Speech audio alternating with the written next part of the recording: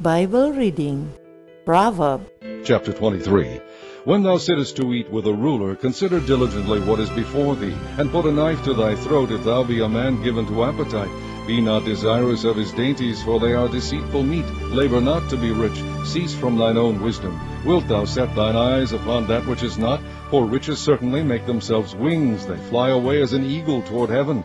Eat thou not the bread of him that hath an evil eye, neither desire thou his dainty meats. For as he thinketh in his heart, so is he. Eat and drink, saith he to thee, but his heart is not with thee. The morsel which thou hast eaten shalt thou vomit up, and lose thy sweet words. Remove not the old landmark, and enter not into the fields of the fatherless, for their Redeemer is mighty. He shall plead their cause with thee. Apply thine heart unto instruction, and thine ears to the words of knowledge. Withhold not correction from the child, for if thou beatest him with a rod, he shall not die. Thou shalt beat him with a rod, and shalt deliver his soul from hell.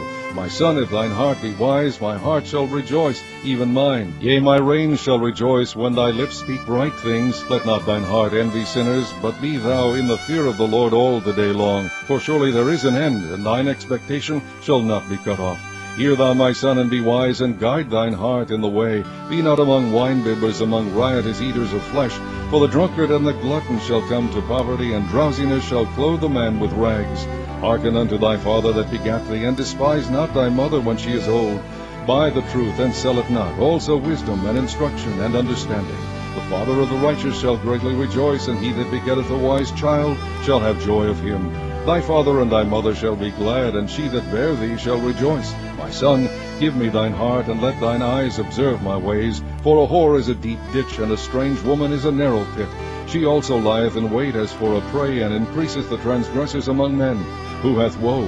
Who hath sorrow? Who hath contentions? Who hath babbling? Who hath wounds without cause? Who hath redness of eyes?